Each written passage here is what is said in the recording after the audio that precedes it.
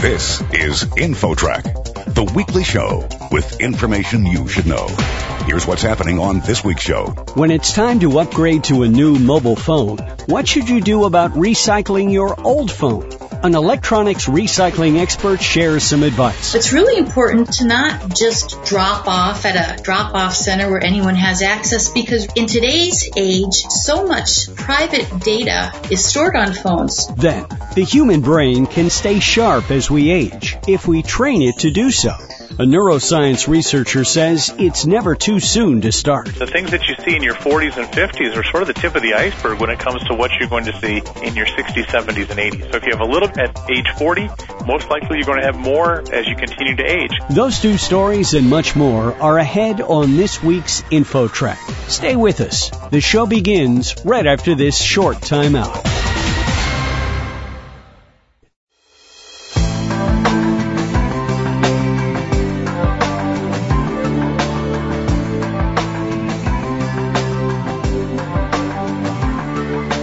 InfoTrack, the weekly show with information you should know.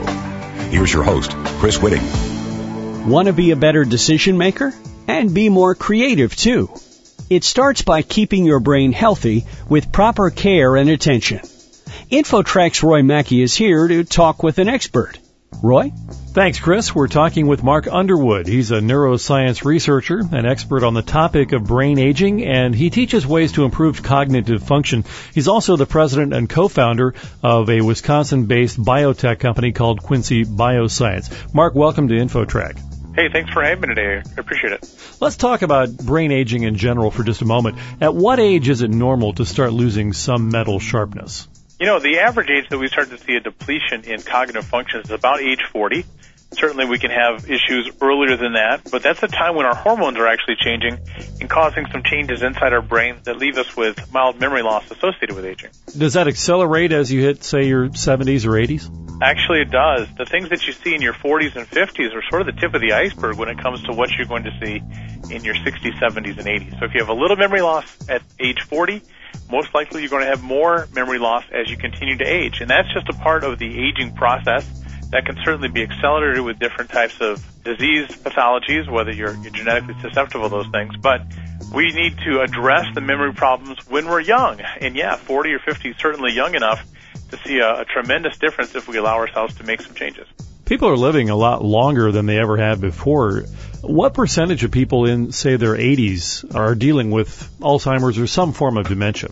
Well, that can be in excess of 50%. By the time you're age 65, you have about a 10 to 20% chance of having Alzheimer's, but when you get into 80 to 85 range, that can go up to 50 to 60%. So it's definitely an age-related phenomenon. Now, there's a lot of things that lead to memory loss. Not all of them are Alzheimer's, and that's why we need to pay particular attention to even the forgetting of phone numbers and sunglasses and cell phones, because our research has indicated there's an underlying process that's going on that's starting at an earlier age, but of course then as it grows and grows, in consequence, you start to see bigger memory problems that are more troubling later. So we want to address the small things that are happening when we're 40, 45, 50 years old.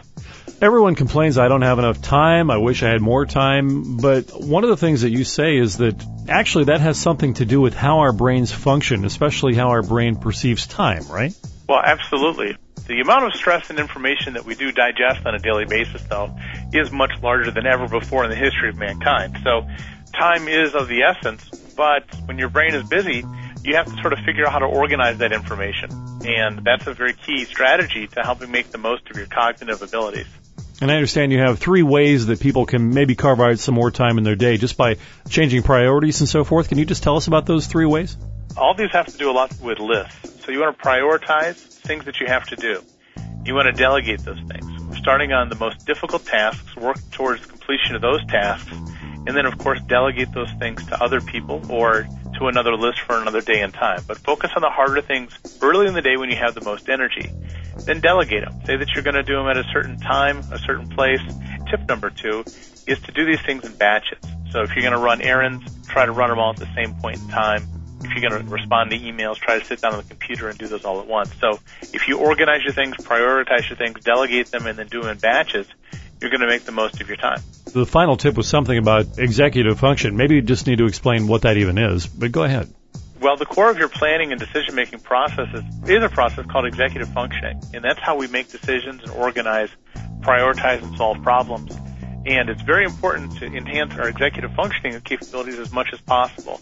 That has to do a lot with cross-training your brain, making sure that you're able to deal with the facts of the situation. It's gathering facts, it's solving bigger problems by breaking it down into smaller chunks. So it's very important that you give your brain some strategies on how to solve the problems that are facing you, organize your time effectively, and you're going to end up with more hours in a day. If you end up with more hours in a day, you're going to find some time in there to be relaxed and not just do more. So you got to know when to say when, get a good, healthy work-life balance, so that your brain's able to stay refreshed, your brain's going to be healthy, and you're going to have more cognitive capacity that translates into later years in life.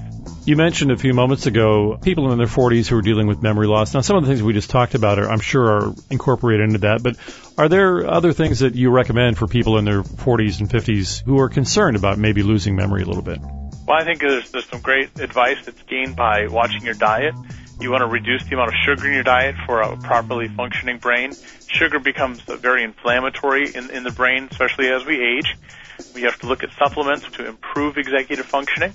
And you want to look at things like exercise, both mental and physical exercise.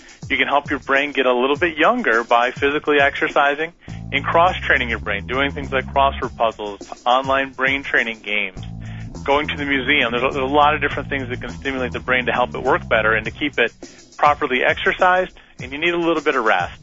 Too much exercise for the brain is going to wear you down. You need to properly rest and relax and let that brain get refreshed every once in a while. We've interviewed a number of experts through the years who have explained how sleep-deprived Americans are. Do we know what role sleep deprivation plays in the long-term functioning and aging of the brain? Oh, absolutely. Sleep deprivation is one of the bigger issues you have with memory loss. People that are good sleepers can have up to 10 to 15 times better memory than poor sleepers. You see, when your brain is at sleep at night, it's technically not asleep. It actually starts to burn a little bit more energy than during your waking hours. That's the time of day, or night, if you will, that your brain's reorganizing all the information that you've experienced through the day. It's sort of like a computer reorganizing its files. When the brain gets enough sleep, you're properly reorganized, you wake up fresh and refreshed to tackle the new day's problems. But if you don't get that sleep, your brain never gets a chance to sort of organize that information. What you want to do, get yourself in a nice, cool, dark place. Don't have a big meal, don't have a bunch of drinks before you go to bed. Get a good night's rest, stay away from the TV when you're falling asleep.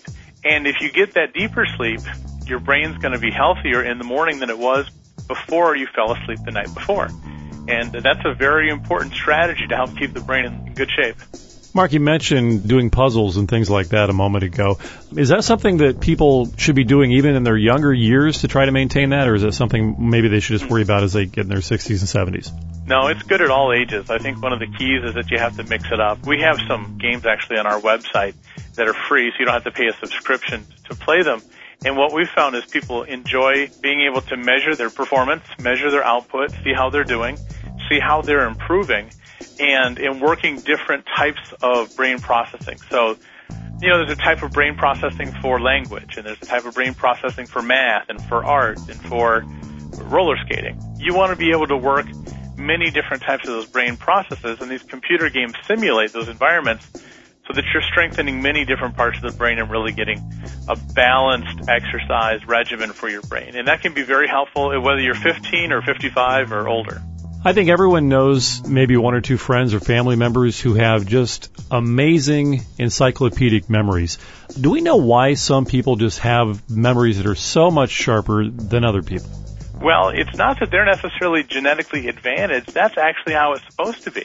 The rest of us are at a deficit. So we need to be making the changes in our life so that we can live up to the potential that they demonstrate in their day-to-day walk. So there are certainly super geniuses out there, one or two in the world, that can remember all kinds of really obscure things. That's not really practical for day-to-day living. But if we change our diet, exercise, start taking the right supplements for our brain, challenging our brain, we can live many, many years and have a nice, healthy brain. Mark Underwood, president and co-founder of the Wisconsin-based biotech company Quincy Bioscience. He's also a neuroscience researcher and an expert on the topic of brain aging. Mark, give us your website one more time. FreeOnlineMemoryTest.com. All right, well, thank you very much for joining us on InfoTrack. Thank you, sir. And for InfoTrack, I'm Roy Mackey. Next, don't just toss that old cell phone or other outdated device in the trash can. You might be sorry. That story coming up. You're listening to InfoTrack. More after this.